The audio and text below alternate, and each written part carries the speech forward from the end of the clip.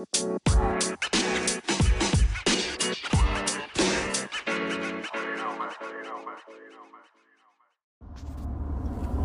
everyone. It is Tuesday morning, all right? Throwing everybody a loop here. It's not Monday, as I got married this weekend. Saturday, I had the rehearsal dinner. Sunday, December 20th, I was married to the love of my life, Jennifer Hayes, now Jennifer Parrish. So, Monday morning, I decided not to make a podcast and just enjoy that morning together. So, took the day off, but it's Tuesday. It's the Tuesday before Christmas, so it's the 22nd. We got 3 more days here till Christmas, and I had a lot of people who were going out of town, so they wanted to get in a quick session before they left and before the holidays. So, Tuesday morning, I loaded up all my lessons, and I'm on my way to work. And I was trying to think about what I wanted our conversation to be about today. And lots of times picking topics for me is hard because there's so much I want to talk about, but I don't want it to be so broad and generic that people can't use it. So the one that came to me today is super simple, but it's my 5 tips / tricks / whatever you want to call it on how to use your phone to create good habits and how to use your phone to achieve your goals, whether it be in golf or in fitness. Technology is an amazing tool that every single person should use to utilize and not be abused by. I mean, technology, a lot of the times, and that's the trend it's going, it will use you for your data, for your views, for money, to try and get you to do things. However, if you take control of it, the technology will only do what you allow it to do. So these are my top 5 tricks for using technology to achieve your goals in golf and fitness. So here's my first one. Using the calendar in my phone. My phone is the only thing that is 100% by my side all day, every day. And I know lots of people like calendars, and people know the benefits of tracking days and putting it in advance and not having to use your brain to remember things. The old school way is get a little pocket notebook, or you have a little calendar that you have separate that you keep at your desk. However, to be honest, that's just inconvenient.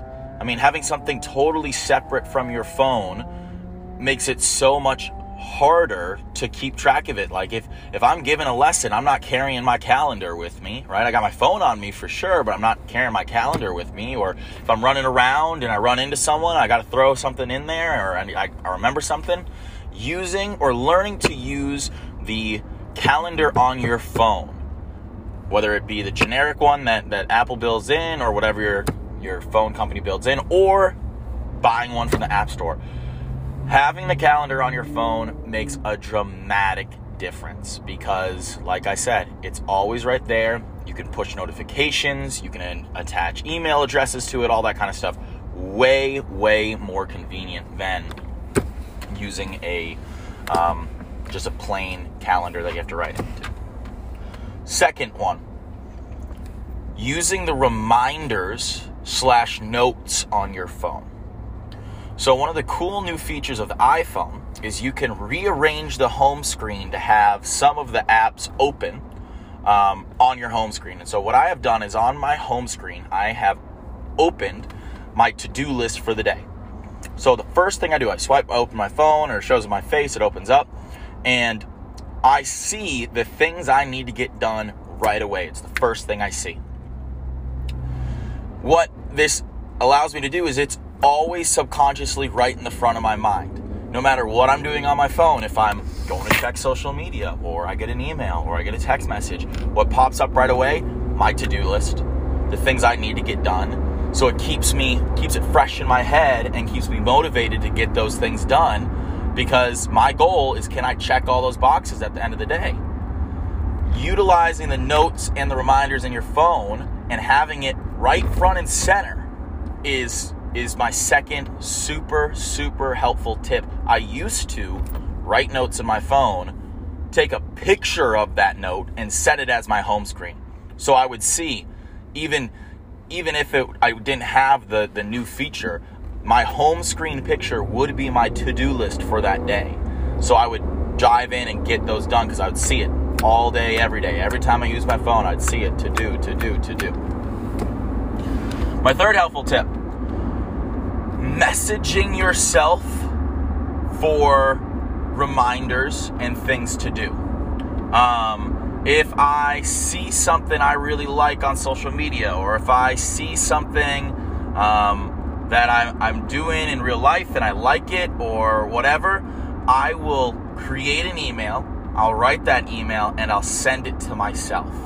And it's just a super easy way for me to jot down some ideas, send it somewhere, press send it, have the action of sending it somewhere, and then I get the notification on it.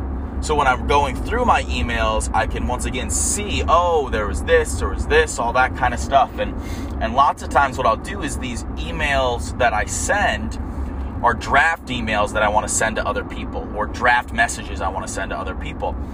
I'm a big believer in when you got a problem or you got something you really need to think about, you should just sit down and really crank at it for as long as you can. Put as much effort as you can into writing the perfect email to your boss or whoever it is, and then leaving it alone for a certain amount of time before it's too late, basically. But let it leave, let it sit, walk away from it, completely separate yourself from it, and then go back to it one more time. And what this does is it allows you to see it from a fresh perspective, and really helps you kind of not overwork yourself, and so you miss some little mistakes. It's something that I did a lot with spelling, where I'd write something, boom, boom, boom, I'd bump it out. I'm like, oh, this is written so well, but it's really long, and I don't have time to reread it again. So I would send it, and I'd have some spelling errors in it. Or I'd say something I didn't want to say.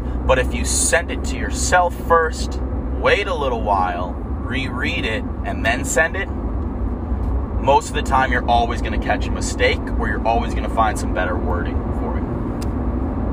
Fourth tip: utilizing screen time limits on your phone. Now, this is a big one if you don't want to abuse technology, where I can't tell you how many hundreds of thousands of hours a year you are utilizing your phone or technology. And if you do not use it the right way, or if you get fed into the social media and the Facebook and all this kind of stuff, all of a sudden you're going to realize majority of your time spent on technology was wasted time, or just mindlessly scrolling through social media. So personally, what I do is I set a limit on my phone from 7 o'clock at night to 7 o'clock in the morning. All of my social media apps and all of my emails shut down.